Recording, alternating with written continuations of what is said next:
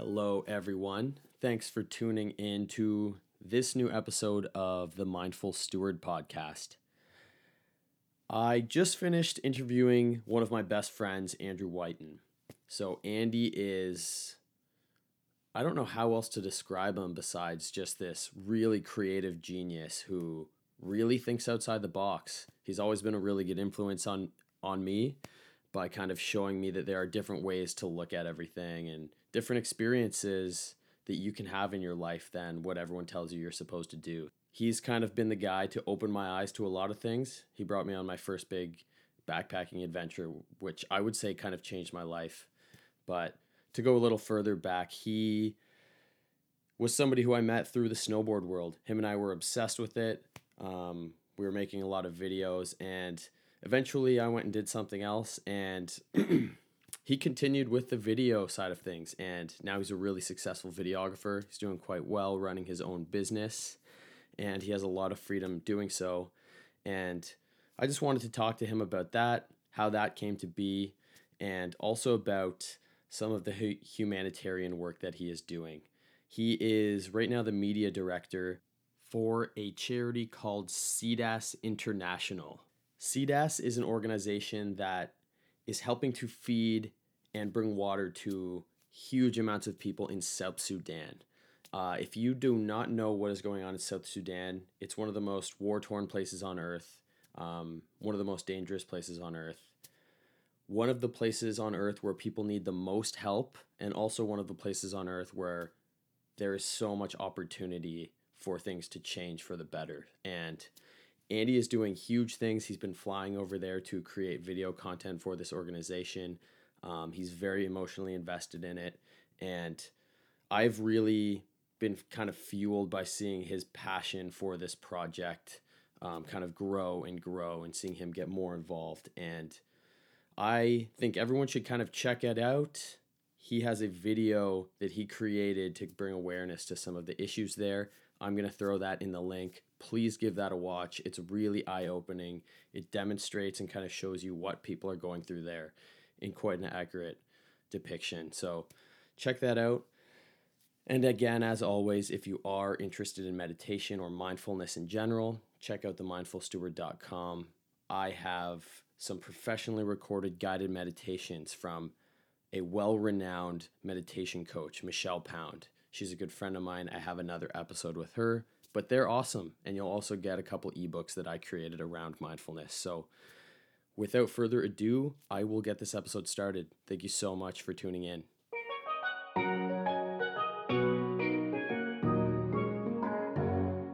That's all you need. Think of like all the best skate videos. They were always the VH1 or whatever, like the VHS or what was like what was the one camera? DV. Not the DVX. There's like that VX1. Oh yeah. And it was like this shit camera that skaters used. But they just it was like slapped all clips the best together. and all the best videos were always shot on that. Yeah. And like it doesn't matter what you use at all. Like when we used to make our snowboard videos, it was the GL2. But that was good at that point in time, wasn't it? Yeah, it was kind of chill. It was like $1,600 camera. And then the next thing we got was DVX and then HVX. And the HVX was like to keep up because I was like, I want to be like Eddie Grams. Wonder what happened to that guy. You kind of know, don't you? He got into like fashion videography and stuff in New York City, moved to New York City. Oh, wow. Andrea knew him, and when we went on a trip to Costa Rica, we stopped in New York City and met with him for pizza. Okay, I remember that now. Yeah, it was I remember you talking about super that. Super trippy, and we got pizza, and I was like, man, I've watched your videos for years. It was funny because I was already like broken off and couldn't snowboard anymore. Yeah. He was one of the first. He was done, yeah. He was done too. Yeah. But he was one of the first snowboard editors actually doing quite like cool artsy videos. He did the cool Camp of Champs videos. Yeah. Like that's how I got like, exposed to him, I think. Yeah, he got sick. That's what made me want to go there. He got sick his videos. Yeah. I got obsessed with that idea of going to Camp of Champs, and I saved like all year. That was a good era. It's kind of what was I going to say? It is kind of interesting how like back in the day you were just thrown into videography because no one else wanted to film you, and now you do it for a living. Yeah. I was like, yeah, like it was, I got my first camera because me and Jordan Glenn and Zach Moorcroft always borrowed my dad's camera from the church because my dad's a pastor, and we would call it the Bible cam, and we would take the Bible cam out and make these horrible videos, and we wanted more control and like not have to borrow the camera every time, and so I decided I was gonna get a job at Swiss Chalet, and I worked for like 5 months until I had the exact amount for the camera, and then I left the job, bought the camera, and went back to staining at my mom's house, just mom and dad's house, just being a bum. Yeah, nice. One thing that I've actually found really interesting, where I live in Toronto, I guess it's kind of like the hipster artsy neighborhood if you were to pick one. I'm in like the West End, but there's this place called the Creator Class. I don't know if you've heard of that. I have heard of it. And they have big directors and photographers and videographers from all over the place show up and do talks about what their career's been like and how they got there and their approaches. And a lot of them are guys who started out doing skate photography, and not many snowboard. There's obviously the snowboard world is way smaller than the skateboard world, but so many of these guys came from skateboarding. I think it's kind of like a world where you're just like creative. It's just completely accepted and encouraged, and these guys can just take their hobbies from when they were little kids and just roll with it. Yeah, I think skaters and snowboarders got lucky, the ones that film stuff, because I think we were so into filming, you know, ourselves, where, you know, the only reason you would own a camera back then, because like now everybody owns a camera, but back then you'd only own a camera to like make home videos, have a business, or like, you know, film yourself doing whatever it is you do, like cool stuff. Like skateboarders and snowboarders, like especially, everybody always wanted to film stuff, which is like weird because soccer players aren't like, get the cam, we got to get some sick shots today. Yeah, you know, like it's not, part of the like sport. Go to spots and like set up and like do all that stuff. Yeah, it's like part of the sport, and skating and snowboarding is like getting the shot. At least it was for us. And so you get this skill in getting the shot, and then all of a sudden we transition into this world that's like all about the shot. Like everything is about getting the shot. We're in a social media age where it's like, post this, post that, like content this, content that. Before that, like content didn't exist. You had like a display picture on MSN Messenger. Yeah. And that was content. Like there was no content. That's such a good point. And like books, you'd have a book or like write a book. You know, you wouldn't have these. Maybe you had like a website that people went to. Yeah. If you're lucky. Maybe if you were really early. Yeah, but like that wouldn't even have been all that cool. And then all of a sudden we transition into this, in this age where there's like, it's all about, you know, the shot, and all of these skaters and snowboarders have the skill to film stuff because they've learned it all just so that they can, you know, upload a sick little edit. And that's a good point. That's like completely how it happened for me. Like me and Jordan Glenn, we would just sit there editing and editing and editing all the time. And then Eric, I moved back to London from Barrie, and then Eric Raymond, shout out to Eric, would like sit in, and like we would just smash out edits of Boulder Mountain, and then like got into making like little films, short little films about snowboarding and stuff, and then it just kept exploding, but really it wasn't even, maybe it was the videos that were getting popular, or maybe it was just the idea of having videos in the first place was just hitting that like popularity explosion, and everybody's watching each other for the first time ever. And so it was like right place, right time. We're snowboarders and we're like making dope edits, and nobody else is making any edits of anything they do. Where now everybody films everything. If you do anything cool, if you have like a skill or a talent, you've got that on video for sure. Mm-hmm. I've never thought about it that way, but I guess you, like living in that world, you've seen it. Because that is exactly how it happened. Yeah. Everyone was just shooting first, and then the world got really interested in it after. Yeah, because like... And you guys were already, by that point, other people are learning how to do it, and you guys are already ahead of the game, really. Yeah, because we can edit, and we understand shutter speed and ISO, ND filters.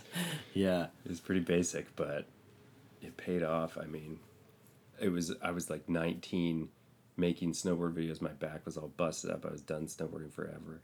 And I was like just coming to terms with that. My sister, it was summertime, and I had a camera from filming all these snowboard videos. And I was working a landscaping job, and like I don't even know if I was working a landscaping job at the time. Maybe that was a year later. But regardless, she asked me, "Will you film this wedding that I'm officiating?" Because I'm officiating a wedding for my friend, and we really want to be able to watch it later. I've never officiated a wedding before. This is hilarious. And I was like, yeah, I'll officiate it. Can they pay me? And they gave me like $500. And I think they gave me like $100 tip. And they were like, go into business doing this. Your video is amazing. We're so happy. And like at the time, I didn't even know that wedding films were a thing, really. I was just like, maybe somebody does wedding films, but I don't know. I got into that and put a Kijiji ad up for like $800 a wedding film, and it just launched. Like 14 people were like, I want a wedding film, I want a wedding film, and I booked all of them, and all of a sudden I had a job making films. And like literally like overnight, it was like a Kijiji ad, book. I had no idea what I was doing. I like went and met all these people at like Tim Hortons or Williams or whatever. And like I'm like, yeah, I can totally do this, and I'm just some snowboard filmer, not really sure how you would even do it if you were to do it, other than like my one-time experience, which was pretty meh. and that's how it all started, and that was 11 years ago. Wow. It's crazy. Man, I remember those days when you were we were hanging out all the time. Like, we've been good friends for a really long time. Yeah. And we were sitting around, and you would just say things like, I know this can be a job, I just don't know how to do it really. Yeah. And lo and behold, it's like completely gone full circle. Yeah, it's a great living now. It's a great career, and I only have to make wedding films for 7, 8 months of the year, and then the rest of the time I can kind of do what I need to do. So yeah, it's pretty sweet. Yeah, I remember when you first started doing that, it was a pretty small business at first, but I actually had a conversation with my brother pretty recently that I've been quoting over and over again, because I just find it really interesting that he's seeing it this way too, because he's very much like went to school, was top of his class, he's an engineer, he's like doing pretty well, and he's happy. Yeah. But he definitely followed like that kind of a path. Uh-huh. And you've kind of, and I really give snowboarding a lot of credit in my life, because it has exposed me to a lot of people who are literally just like you. Like, basically people who are kind of just doing their own thing. I feel like there's a lot of that in boarding. And if I had not really gone down the path of being obsessed with that sport and meeting tons of people and having most of my friends be snowboarders for many years, I don't know if I would have had the way that I think today.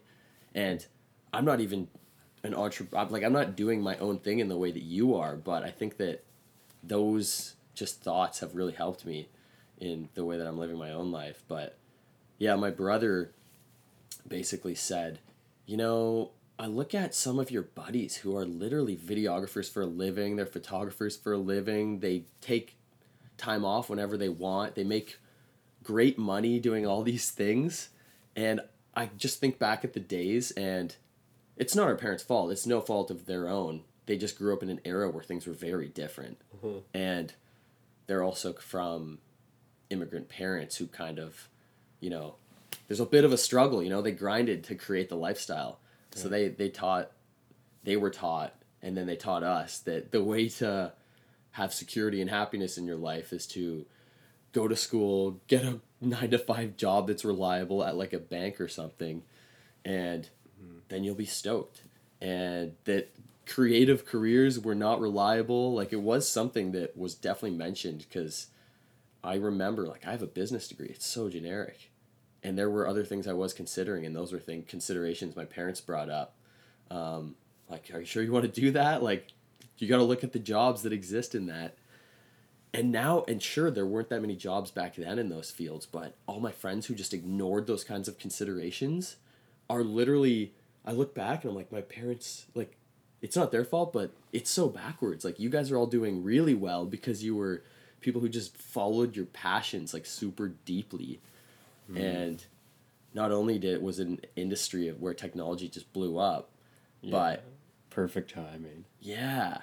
But seriously, like, you're willing to put in the time and the learning to get ahead when you're really passionate about things because you like the process. I think that's the absolute key, though. Yeah, if you're not like hyper passionate about it and you don't have like a super intense personality where you just get like hyper focused on what it is that you like. If you don't have that, I mean, I don't think you can really make it a living. But because I get so like obsessed with everything that I like I get so obsessed with anything that I like if I like something. And with filmmaking, I got so obsessed with like how fun it was to go home and rewatch it. It was like it wasn't worth it if you weren't getting it on film. Footy or it doesn't count. Like, it was so funny how obsessed it became. Like, it was a whole part of it. And so once it became like this whole part of the experience, then it was like, you know, snowboarding, for example. Like, you go to the hill, you better come back with some footy so you can relive the day and like make a little edit of that day. If it's going to be a good day, like if you know all the boys are coming, you know, and it's going to be like a sunny day, and you know, you don't want to waste it. And it would always felt like a waste if we didn't record it. And then that kind of transitioned all across my life where it was like, I need to record this. And I remember it took 2 weeks at one point, and I was like, I'm going to record everything for 2 weeks. My parents were going away, and I had the house to myself, and I was like, I'm just going to film everything for 2 weeks. And I didn't film like constantly recording, but if I did anything like major, like even like major would be like make coffee. Okay. I would like so any action that was like worth showing. Yeah. I think I even had like a shot of me peeing in there, a shot of me in the shower. Like everything that happened, I recorded, and I just like, I found it so interesting and fun to do that for whatever reason. And yeah, it just transitioned into being like super interested in filming anything I could get my hands on. And then the storytelling part of like filming kind of came after. I think I just kind of wanted to like get the shot. And then it became like so many people getting the shot that it's like, okay, make it cool. How do you make it different? How do you step it up once everyone else is catching up? Exactly. But yeah, the not going to school thing, I had such an anti-establishment attitude about kind of everything and like super rebellious. I don't know. I remember. I don't know if it was like super positive, but I was like just anti, like, oh, you're going to school, why are you wasting your time? Like, I was just so opinionated about it. And and yeah, like it just, I was so like I needed to prove that you didn't need to go to school almost. It was like, because I had talked so much smack. I was like, I gotta make this work now. No, but it's funny when you know, like, you have something that you really like. If now it can be anything, pretty much. But anything you love can be pretty much like sold because you love it so much, and people see how much you love it, and they want to buy like that passionate, like, essence about it because they see you and talk to you about getting it done and all that stuff, and they're like, oh, I want that. How do I buy in? You know, like, how do I get into that? Yeah. I don't know. I find that pretty interesting with like selling video content and stuff. Like, you can get really into other people's stuff, like other people's video ideas and projects, and like you end up like getting so into it and like just the dream of putting it to reality that they are like, okay, sold. Like, you want to do this so bad. Like, I see it in you. You've got what it takes. Before even like some people will hire you before they even see your work, and it's like they just like, you're just resonating with them really well. They can sense the passion. Yeah. And you are like a really passionate person too. For sure. Those are a couple things that, like, in all honesty, like, of all my really close friends, you've probably been someone who's influenced me a lot in a lot of good ways. Because, like I said, like, I love my parents, but I was raised in a household where things were very black and white. In certain areas, it was like, it's actually really chill now. Yeah, yeah. Like now that I'm an adult, I could literally do whatever I want. Like it's really changed. But there was a point, and it was just out of love. Like they wanted all of us to like, them to not have to worry about us and us to be happy and be able to fend for ourselves in the real world. But right. being exposed to kind of you telling me things like, you don't need to go to school, man. And I would always have a counter argument because like I was learning really good shit, and we would have I really knew good there was an arguments. application to what I was learning. Like people do need people who learn those things. Yeah, we would have really good arguments. Me, you, and Eric especially. Yeah, Such yeah, good Eric arguments. too. We would like just fight, but like love it about it. Like we would love the fight. Yeah, it was always fun. quite We were all enjoyed just that. voicing our opinions. Yeah, I enjoyed that.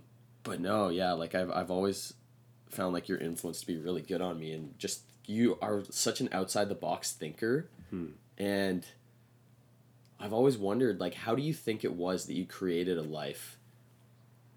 Because I mean, I kind of know how you did it just from seeing it, but I don't know if you have a way of dissecting it. Like, how did you end up in a life where everything is so intentional? Like, you don't really just do things because someone said anything. Like, you very much think for yourself. And I have thought about it before, about similarities between you and other people I know who live that way.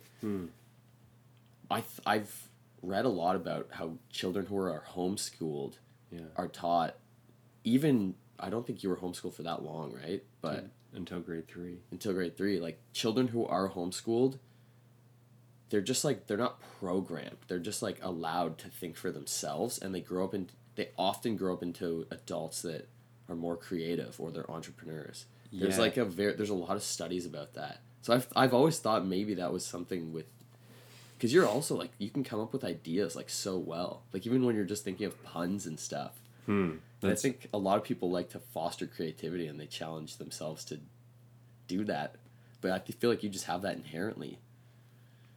Well, thank you. Yeah, I don't, as far as intentional, I guess that's cool that you noticed that about me, because sometimes I feel quite indecisive when I make decisions, and I just make a decision instead of sitting there in that indecisiveness.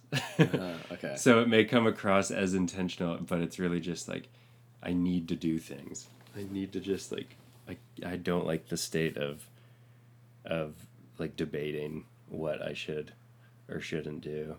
So if I like, is there going to be waves there? Like, as soon as I think about, is there going to be waves like somewhere on the lake when there's wind, I'm like hyper focused on it, and it'll be so hard to break me from going to find out if there's going to be waves there. Like, because I've thought about it with like that, like I'm leaning this way, and then I lean that way, and I just go full in. That's like the art of following your gut too, kind of. Yeah, it's like, definitely. I can tell that I want to do this. Definitely. Yeah, so I think being homeschooled for those early years, but then before that I was watching my sister and my brother be homeschooled, and my mom would always, kind of, or I feel like, I don't entirely remember, I guess you kind of create your own memories for your childhood. You remember what you decide you're going to remember, which I find quite interesting. But yeah, I think my mom kind of taught us to question things always. And like, if the crowd is going one way, there's a good chance that the way that they're going isn't right, and there's some other way to go that is better. And we were kind of raised on that kind of belief that like society isn't necessarily like secular stuff, and just like normal, or what seems normal to people, isn't always like good and isn't the direction you should go. And so I think kind of with that thought in the back of my mind, when I was like released into school, I always kind of questioned things, and I never had like a fully like yes sir, I'll do what you say kind of attitude with any like of my teachers or any authority or anything like that, which isn't always the best. But I always questioned stuff, and I was always like, I never thought that like the traditional way of people like, oh, you've got to participate in the play, like everybody's participating in the play. I'd be like, no, I don't want to participate in that play, that's stupid. And like, yeah, things like that. Like, oh, you got to go to school all the way to grade 12. And I did that. But, like, you got to do your homework and get these good marks. I just thought, like, what is this? Like, why? Who says? Why do you say that? Like, I don't know. It felt wrong to me. It felt, it felt more like I wanted to create a life where I could offer a skill or service that would then, I'd then be that person. And all the Wytons in my family, like my dad and his brothers and his dad, they'd all created their own businesses. And I think that I just like I had watched them, especially when I was homeschooled and we had a lot of family time and a lot of free time. I would watch them all be these like men of like whatever it is that they do. So my dad was a pastor, which, in a way is quite an entrepreneurial undertaking because you're running a church and there's not really anything for sale. Like you're not really providing something that you come in and purchase. Like nobody's guaranteed to leave any money behind. Yeah, yeah. So there's a lot of uncertainty. Right. Just so like entrepreneurialism. That's quite a creative thing to do, quite a creative undertaking, especially to succeed in. And now he's like 25 years in or something to his church, and there's thousands of people that go, and it's, watching that process was, was work. Watching that like struggle was like impressive to me. Mm-hmm. And then all of his brothers and his dad, they all had awesome businesses, and even like their sons had really cool businesses, and I knew that that's what people should do. And like I had formed that opinion. I was like, that's what people should do. Like, why are we in school learning about all this stupid stuff when we could just I could just become, like a guy that makes ropes like my grandpa, or like a guy that makes furniture like my cousin Blaine. And I don't know, it just became so obvious that that's how you should do it. But I had no idea what it was that I was going to do at all until my sister asked me to film that wedding. So yeah, I was definitely lost, but I was good at snowboarding. So I just followed that and just obsessively, like I was saying, just like got laser focused on snowboarding. I was like, I got to be better than other people. I got to, get what everybody wants. I don't know. That's so motivating for a young guy. You just like want to be good at something and noticed and like, look at me. I'm doing something and I'm doing it very well. That's really what motivated me. It was weird. But I got really good at snowboarding, broke my back, and then found filmmaking. And the filmmaking thing was just like, again, it was like, I'm just going to get laser focused on this and just film, bees on flowers at night in my mom's garden, or like, anything, just anything, film anything. And like a day in the life, a week in the life, 2 weeks in the life. I did 3 weeks one time of just like taking my camera around and filming all the moments. And just doing that made me skilled in using the camera, and then kind of got into the art of like storytelling later on with the wedding thing. I think I kind of had to keep stepping up my game because I wanted to keep, making better films than the other people making wedding films. So that, how can I make a better one than them? What could I do? And used, creativity to kind of do my own thing with that. And, at the same time I was doing all kinds of other videos as well, like promo videos for any kind of little business that would hire me as like a 20-year-old or whatever. And then my dad took me to India to make a film because he's like, I want you to make a documentary in India of the organization that I work with, that builds children's homes and hospitals and all this stuff. Will you come and I'll buy you a brand new Sennheiser wireless microphone. It's like an $800 mic, and he's going to pay for my flight and you got a crazy adventure and like take me on this eye-opening experience. Right, but at the time it didn't even seem like, oh, this is going to be like a crazy dad and son adventure. It just seemed like, oh, it's something that like, yeah, I can do this. Let's do this for sure. And I don't know, I kind of went not thinking so much about how impactful it would be, like way down the road when you think back about that kind of stuff, and you're like, oh, that was an insane 3 weeks. You know, like it was. Yeah. It's crazy in hindsight, like how much it means when you like, I don't know, like when you look back at something and you're like, wow, that 3 weeks really set a new trajectory for how things were going to come, and what would have happened had that not happened. You know, Yeah. it's so cool how that stuff works. So I went with my dad and made this film about all these children's homes and hospitals, and we went all over India and met all kinds of people, and super humbling, and yeah, just seeing how everybody lives, and getting to know people and making friends over there, and then coming back to our so-called reality that you've just found out isn't reality for majority of the world. And then you just kind of like weirdly sit with that for a while and try to digest it. Yeah. So that was a part of the creative journey for sure. I still wanting to go to India has been really something that I've thought about for a long time. I feel like I've kind of put eye-opening adventures on hold at the moment, which, Yeah. I mean, I guess that's just a choice of mine. It doesn't have to be that way, but yeah, I mean, I haven't seen that, and I want that like crazy experience. Basically, like, because I feel like I've seen what it has done for you, but just when we went to Costa Rica, that was really for me the first time I literally saw what other people live like everywhere. Yeah. And it is so enlightening. It's so enlightening. Yeah, and it it makes you feel good and bad at the same time. It's quite an interesting feeling. Yeah. But traveling, yeah, going on that trip with my dad was like, oh, I love traveling.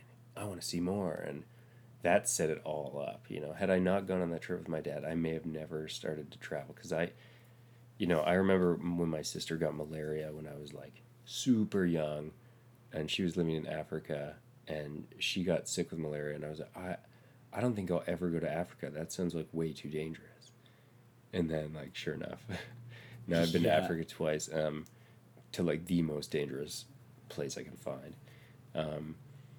Which it's so weird how things change, and when you say, oh, I could never do that, like you have no idea what you're going to be like in a few years. We change so fast and so much. And we're constantly like becoming, I mean, if you're trying, you're constantly like working on yourself and improving. And I think if you have as much time as I do alone, like, you know, working on these films or sitting up in my apartment, just like, well, everybody else is working. And I'm like, I don't even feel like I'm working, because I'm just at home on my computer doing what I've done since I was 15 years old after high school, making videos of us skating and snowboarding. You know, like nothing's changed as far as like what I love to do and what now I'm doing for a job, except for the fact that nobody else is around. Yeah. Because everybody's gone to work. And so I've just like had a lot of time to try to self-improve and think about things and expand my thought process and all this stuff. And it's had me look at my past experiences and realize how impactful just the little things can be. It's cool. That alone time does really good things for the mind, eh? Big time. I remember I didn't appreciate it even quite recently. I think it has really been living in Toronto, where it's hard to get that. It literally is overstimulating there, man. Do you find that when you get the alone time, you're like really looking forward to it? Like if you're driving home and you know that you're going to be alone for a couple of hours and you're like, yes. Oh, yeah. And then something interrupts it and you're just like, no. Like you're longing for that alone time now, whereas before it would have been such like a burden. No, not alone time. Yeah. Yeah, I really seek it out. And I've been making kind of like rules for myself to get more of it. Like blocking out time. Yeah. I've learned like, what would you do with your alone time if you could have 2 hours a day? 2 hours a day? Yeah. I would meditate for half hour. I would start it with a meditation, probably journal for a little bit, and then literally just some kind of creative passion. I was telling you about that kind of interesting retreat I went to last week. Yes. And I've been feeling so much like myself ever since that. It was like a really introspective experience. Mm-hmm. And I've just been spending time writing again. I've been creating content through the podcast, but I really love writing. Mm. And I always, as soon as I started writing, I was like, I'm going to write a book someday. Like, I'm going to do it. And I've kind of just been so stimulated in the city. I mean, I'll just talk about the whole thing I was telling you earlier. Quickly mention it. Yeah. Like, I truly was living in London a couple years ago, pretty depressed for a little while. And I came across the Jordan Peterson book. And it kind of teaches you, how do you have more confidence and belief in yourself? By giving yourself a reason to believe in yourself. So I decided in that moment, I'm going to get a job at an ad agency. I'm going to start making all these dreams of mine happen. And I've always seen those as stepping stones to get to some just more freedom. Like, I don't actually want to be a 9-to-5 lifer living downtown where my whole life is about wearing a suit to work and being in board meetings. Like, I don't want that. I want the freedom of experiencing that and being able to take that to a world that I love. And I had lost that. I honestly lost that. Like, in Toronto, like, it's so easy to get caught up. You're surrounded by people who are career focused, and that's really cool. It's a good influence, people who care. But I got so lost. And and I just kind of have like realized, like, I like creating content. I like having podcasts like this. I like meeting people and using this as an excuse to just branch out. And I am so fortunate with this podcast that I always get to meet really dope people. And it's so exciting.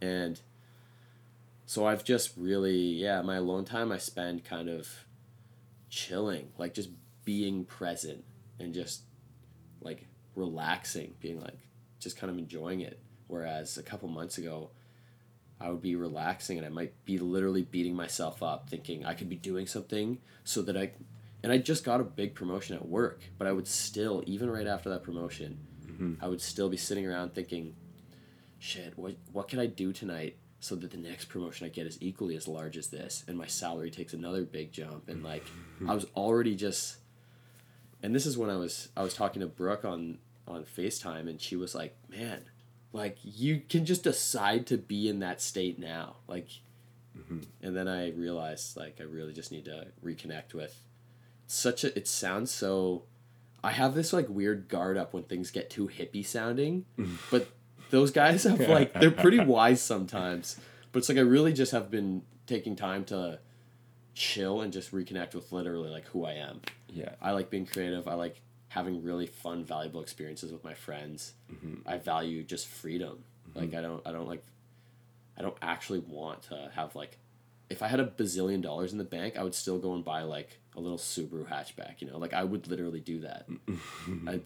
I don't know. I just feel like I really got caught up, but yeah.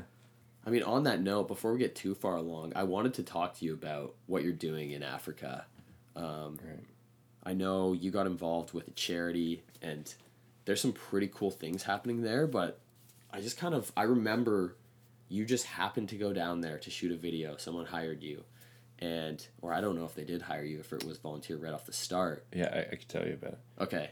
So 8 years ago, like right after I had gone to India with my dad, I was at a beer pong tournament, which I won with my brother, and I met a guy named Jeff Lang, and Jeff Lang, he was mentioning that he's working in Africa on this project, this agricultural project. I barely remember our conversation other than kind of making a fool of myself, being like, oh, I could come and make a video, and like, yeah, it'll be amazing.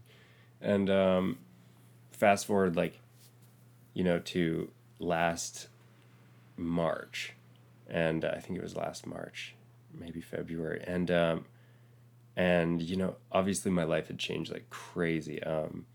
I'd gone to India. I kind of let that sink in. I've traveled to, I think, 23 countries between now and then, and I got a lot of like life experience through all of that, and I saw a lot of life and the way that people lived, and I experienced all kinds of different cultures all over the world, and I really devoted a lot of time and effort and finances to that. I just wanted this kind of global experience. And that went on for like 4 or 5 years, just chasing waves and surfing my guts out. And, when all that was said and done, I got home and I started to like kind of, I guess, rest after like 4 or 5, I think it was 5 years that I traveled like crazy. And when I did that, I stopped drinking. I didn't drink for like 7 months. And, I was just super chill, super like waking up at 5 in the morning, really relaxed. And I met this Jeff guy, and he said, let me go back a bit. So I started editing a video for a friend named Andrew Parr. He had just gotten back from Africa. And so I'm editing this video with him. He's sitting beside me. We're working on this video. And, I'm talking. I'm like, man, I want to go to Africa. This looks amazing. He's like, you should go. You should absolutely go.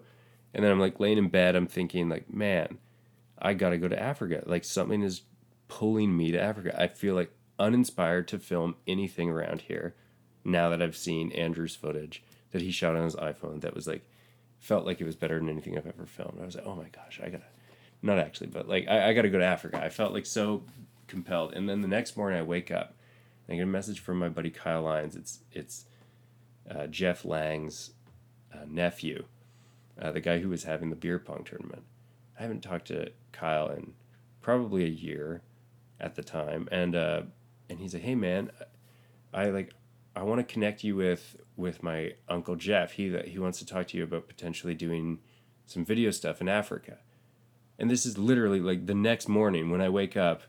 It's Sunday morning. It's like 9 a.m. And I get this message and it's like, Jeff wants to take you to Africa. And then the night before I was like, I want to go to Africa. I want to go to Africa. I want to go to Africa while I was falling asleep. It was crazy. It was so cool, man. And so that's like, sometimes I wonder about man, coincidences. like I'm getting goosebumps. All my hairs like stood up and I was like, oh my gosh, this is nuts. I'm meeting this guy immediately. I call him and we meet and like, he's like, what are you doing in 2 weeks? After we talked for like 45 minutes, totally caught up. I told him where I was at, and he's like, oh man, like come with me. Let's go. Let's make a video about this project that I'm working on, which is, I was about to learn a whole lot about it, which I barely knew anything about at the time. And I was just like, I'm down. So I went out, I started getting all my shots for like the next 11 days. I was just like getting all my needles. We got a fast track visa from this big company that was able to support Jeff in this kind of endeavor. And yeah, so I got my visa like really fast for South Sudan, and we basically just got on the plane and took off and went. And I like still barely had any idea what I was getting in for. And then he's like, "Oh, I'll tell you about it on the plane." Holy shit! You had no idea what. Well, and so for those 14 days, I obviously like jumped online, like any sane man would do, and researched everything I could about South Sudan. I wrote like 8 pages in my journal about or in my notebook about like facts about South Sudan, like the population, like this many people are on UN aid, this is the main organizations, and like this is the state of the war because they're in the middle of a crisis, like a civil war, and so I'm learning all about it, and the deeper I dive into it, like the more like, oh man, this is like a horrible situation, not that I'm in, but that these people are in, and I became like so empathetic towards these people that I was just so excited to go and make this film and like do what I could do. And we went down there, we spent only 5 days there. We had, as soon as we got off the plane, we've got like guys with like, we've got security, like guys with guns like marching us off and like into our van and rolling with us everywhere we go. And like every time I would film anything, I've got like an armed guard with me when I'm pulling out my camera. It was pretty intense, and we made some films around what they're doing over there. So they have an agricultural program with 2,400 acres of land, and they can expand to 22,000. So they have permission from the government to use this land, but the issue is there's all kinds of, not the issue, but like a situation of that is there's all kinds of people living on this land that haven't been bonding with the other people that live on that land, and now you're trying to bring everybody together in like more of like a community fashion to take part in this agricultural program. So it's like we can all get jobs, we can all learn how to farm, we can all drive tractors and get like qualified or certified to drive tractors and fix them. This amazing program, and our kids can go to school, but we have to be friends, and so that's a really hard thing to implement when this country has been in war for 54 years. Before they separated and became South Sudan, they were Sudan, and they were fighting to become South Sudan, and a year after they became their own country, they went back at it, and it's been like a Dinka versus Nuer war where like two different tribes are basically just killing each other for being different.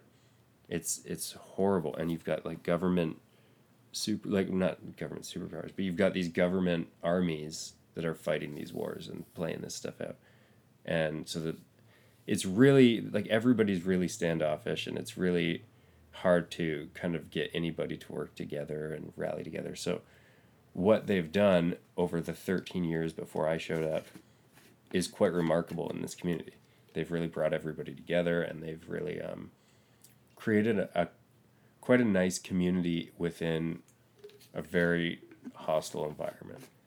And that comes with a lot of challenges, for sure, but my goal on my way there, I realized, was to tell the story of this relationship between the Canadians, the Israeli partners that are helping the Canadians, and the community itself over there.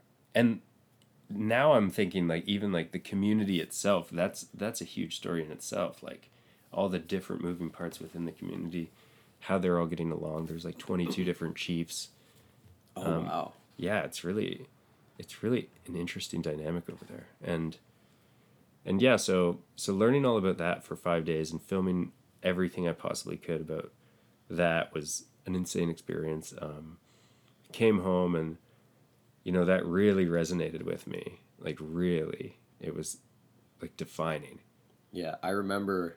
Just want to interject here. Yeah, I remember you came home, and that was when I lived around the corner here, and we hung out, and you were like, man, I feel like I don't even know what's going on. I've just been in this like weird state of like almost nausea, just kind of thinking about just processing what I saw. And yeah, I was definitely shook up. It was, yeah, and I still am shook up about it all. But I want to keep going back because there's so much work to be done.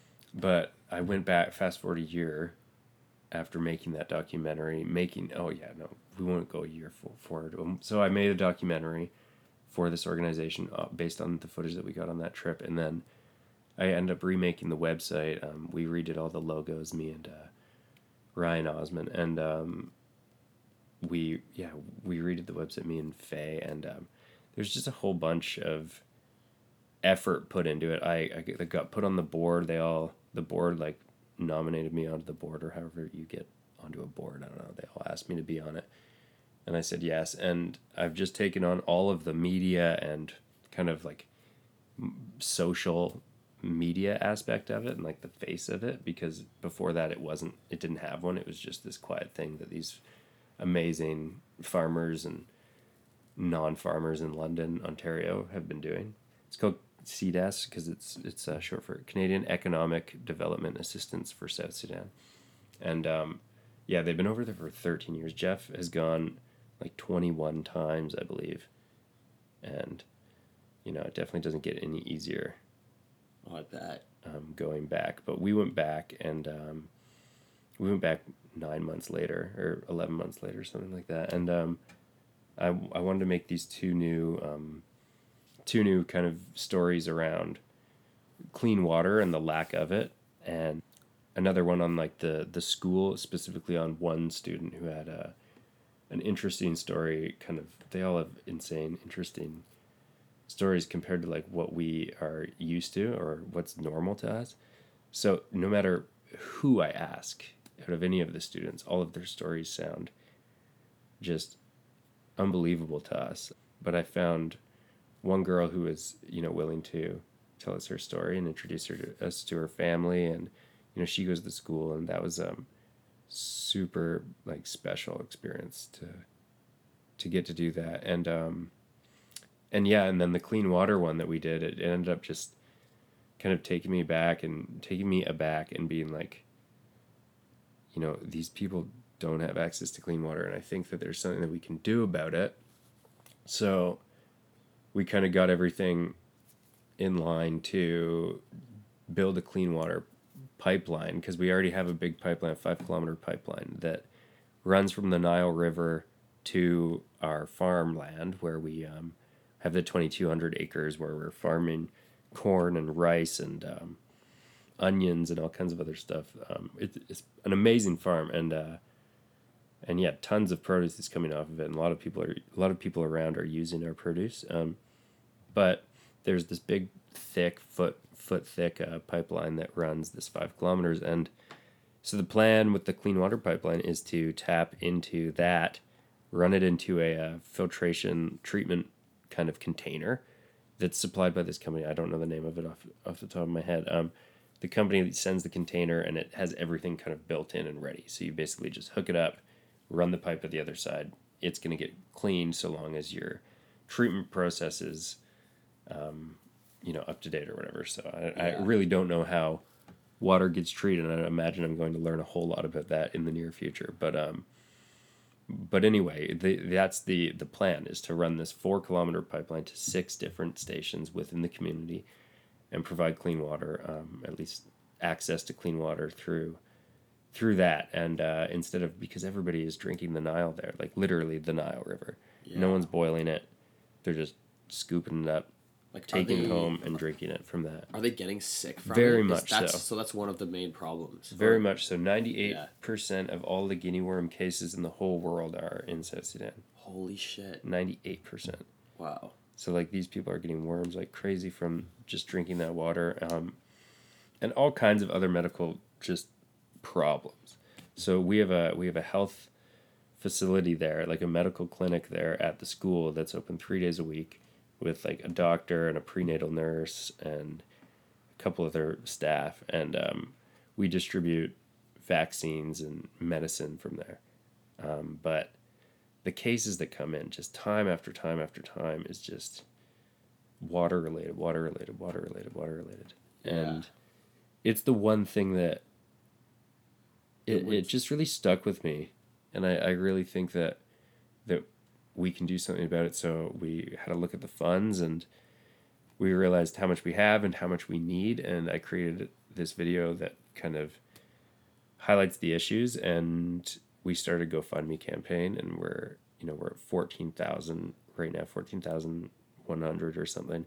13,000 on the campaign. Someone else has donated 1,000 outside of the campaign, and we want to get to 100,000, and that'll guarantee us pretty much 4 years of treatment, like consecutive treatment, and we're hoping over that course of 4 years we'll be able to kind of ease the costs into the farm's budget, and the profit that the farm makes through selling the crops, slowly use the farm to hopefully pay for the clean water project. That's the plan right now. Okay, cool. And it's kind of, the plan is still moving around a bit, but the project, like the financing that we need, is pretty much the same. So okay, we're figuring out the logistics of how we would dig it, when we would dig it, what time of year, what would happen during the few months where our pump for the field isn't running. Would we get a secondary pump, or would we pay to run the big pump? There's a lot of logistics. Yeah. But to get the ball rolling was something that I really wanted to do, because I really wanted to just see a difference over there. And it's a small dent, but it's something that at least I can do. Yeah, dude, I don't know if that's a small dent. Like one of the, I mean, I know you're kind of hard on yourself with that sort of thing, but this is the one thing I love about this charity, and from what I've heard about it, is that it's literally like an initiative that is directly helping people in one of the most poor places on the entire planet. Yeah. It's not some giant corporate charity which is still doing good, but they have overhead costs left, right, and center. By the time the money gets down to people, like, who knows what's even happening. Yeah, like, I'm the one that's handling this entire GoFundMe and, like, the funds behind it. And, it's coming directly into the GoFundMe and directly out to the Clean Water Project. And, like, everybody in the board is donating their own money into it. And, we're definitely as, like, grassroots as it gets. And I can hardly take credit for it because it's really, the persistence of Jeff Lang and the rest of the board that's been on it the whole time. I'm the new guy, but it's quite an honor to get to fit in with this group of guys. Yeah, no doubt. Well, I mean, like, I guess, like, I just want to say, like, thanks for being one of the people out there who actually goes and does this stuff. I think one of the things that I'm going to put the donation link for the GoFundMe in the description. Yeah, it'd be cool. Just check out the video anyway, if anything, and just see what's going on over there with my new friends. They're living in quite an interesting way. Yeah, definitely. I definitely have admired seeing you do this just because, I think one of the biggest ways to just being up to something bigger than yourself is so important in life. I think, like, you really, like, I don't really know what the meaning of life is other than to connect with other people and make a meaning in other people's lives. Yeah, and I kind of think that that's what it is. I've been hearing on repeat, I feel like, that to volunteer your time is, like, when you volunteer your time, you're almost guaranteeing that you're going to live longer. Like, people that live the longest, they don't stop moving, they don't stop volunteering, they're always involved in, like, anything that they can be. And I'm not saying just go get involved in anything you can be, but I think finding one thing that you can really, like, do something that has not much to do with yourself, other than, like, whatever skill that you have that you can put towards it. Even if you don't feel like you have skills, like, if you can hand out leaflets at the door or whatever, like, that's gonna feel good at the end of the day. There's so much to say about that kind of stuff. So, and I'm not the one to say it. Like, I'm the one that's hearing it, that's trying to respond to what I'm hearing. But there's a lot of people that preach that say, you got to volunteer your time, got to do something for other people. Yeah, I've read. I feel like this statement is almost like back to being, like, self-oriented, but nonetheless, it's literally what I was saying before. But one of the keys to happiness, and happiness is one of the keys to living longer. Stressful hormones literally come from negative thoughts, and they shape your entire physiology and your health. So happy thoughts literally do the opposite. I think people forget that health comes from thoughts in a very powerful way. But happiness and exercise. And exercise. Not actually exercise. Not actually exercise. Movement. Just movement in general. Mm-hmm. Walking. Yeah, using your body. Using your putting body. it to use. Yeah, you need to. Yeah. If you don't do that, you're screwed. Absolutely. But that, like, I've been feeling quite stressed about the South Sudan stuff. It is quite stressful. It's a new territory for me. I'm super unfamiliar with trying to, like, not run a charity, but, like, do big things in a charity and try to, like, run initiatives, and, like, just figuring it all out is quite stressful. So I've been just jumping on my bike and just smashing the exercise because I need that clarity that you get from it. Yeah. Like, there's something about being completely burnt out physically, like, your energy is just completely depleted, that you really learn something in your mind. Like, you really start to dive into parts of your mind that you have almost no access to in a chair. You're at the end of, like, a long bike ride, like 5-6 hour bike ride, and your thinking is 100% different than when you got on that bike. Even if you're like, oh, I'm strong, this is great, you're crazy at that point. Yeah. You've lost it. You're on some, like, weird mindset, and you'll realize that because if you talk to anybody right after you're finished a ride like that, they talk to you differently. They respond to you differently. Like, there's something weird about you in that moment. So I find, like, going there has been super helpful with all the, like, kind of added stress that the, like, trying to do this GoFundMe has added. It's it's amazing the effectiveness of getting on my bike. Like, it's almost like I crave it now. I want to be on my bike all the time. And it's like this cool escape for my mind that I can go to. And I guess it's probably like meditation, but I'm so obsessed with like being productive that I want to be, even if I'm meditating, I want it to be a productive meditation or something. Yeah, I'm like, okay, I need to like burn my legs while I'm thinking, or like, it's so weird. I really am trying to get better at sitting and doing nothing also. Yeah, I get that. Because I think that there's a whole different kind of access to a whole different other part of your brain by doing that. So if I could master both the excessive amounts of energy burning and the stillness, complete lack of energy burning, yeah, I think if I could harness both of those, I would have a lot to learn. Mm-hmm.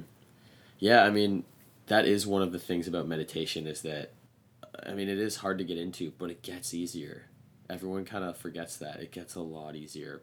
But also, people kind of have, I'm totally, this is like why I held off for years. Like, I've been reading about this stuff for years, and I never really meditated. But it's like, you get more productivity out of your day in general, like 100%, by taking a little chunk at the start to meditate. So it's like you're gonna be more productive by focusing on keeping your mind well and sharp and focused and calm. So for a noob like me, what would be the first half hour attempt? Like, what would it look like? How would I go about just starting?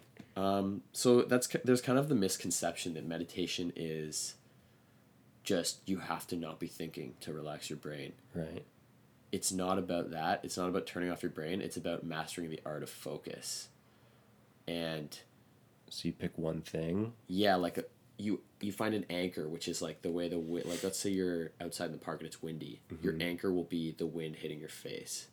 Mm-hmm. A lot of people do it as the breath is the anchor. So your mind is going to wander. Even expert meditators, their mind is wandering. That does not mean that you're meditating wrong, but the art is just catching that and realizing, oh shit, I'm thinking again. Let me just focus on the breath. And by doing that, you're sharpening your ability to focus in real life. So basically you just sit there and repeat over and over and over, think about the wind, think about the wind. Yeah, you're just trying to like literally focus on the sensations of breathing or focus on the sensations of something. A lot of people do a body scan where they focus on the feeling in their feet and then their calves and their knees. And they just do that. But in doing that, you're putting yourself in the present and you're kind of ignoring the chatter in the back of your mind. And thoughts are completely habits. They're totally habitual. Negative thinking is literally a pattern. And humans can change their patterns and change their habits. So that's really what it all comes down to. You're creating the habit of being in the present and letting the chatter kind of like sit in the background and not even pay attention to it. Because a lot of us live through the considerations in the back of our mind. You know? We literally sit there and there's all these considerations popping into our head. Right, and that's what feeds your anxiety and that's where what anxiety literally is, you know? I used to really suffer from anxiety. It is what it is, yeah. Just like, what would be the outcome of that hypothetical situation? Oh, but what if it went like that? Oh, but what about this? Yeah. Oh, no, but what about that? And then all of a sudden you're terrified of a hypothetical situation that isn't even real that you just thought of. Yeah.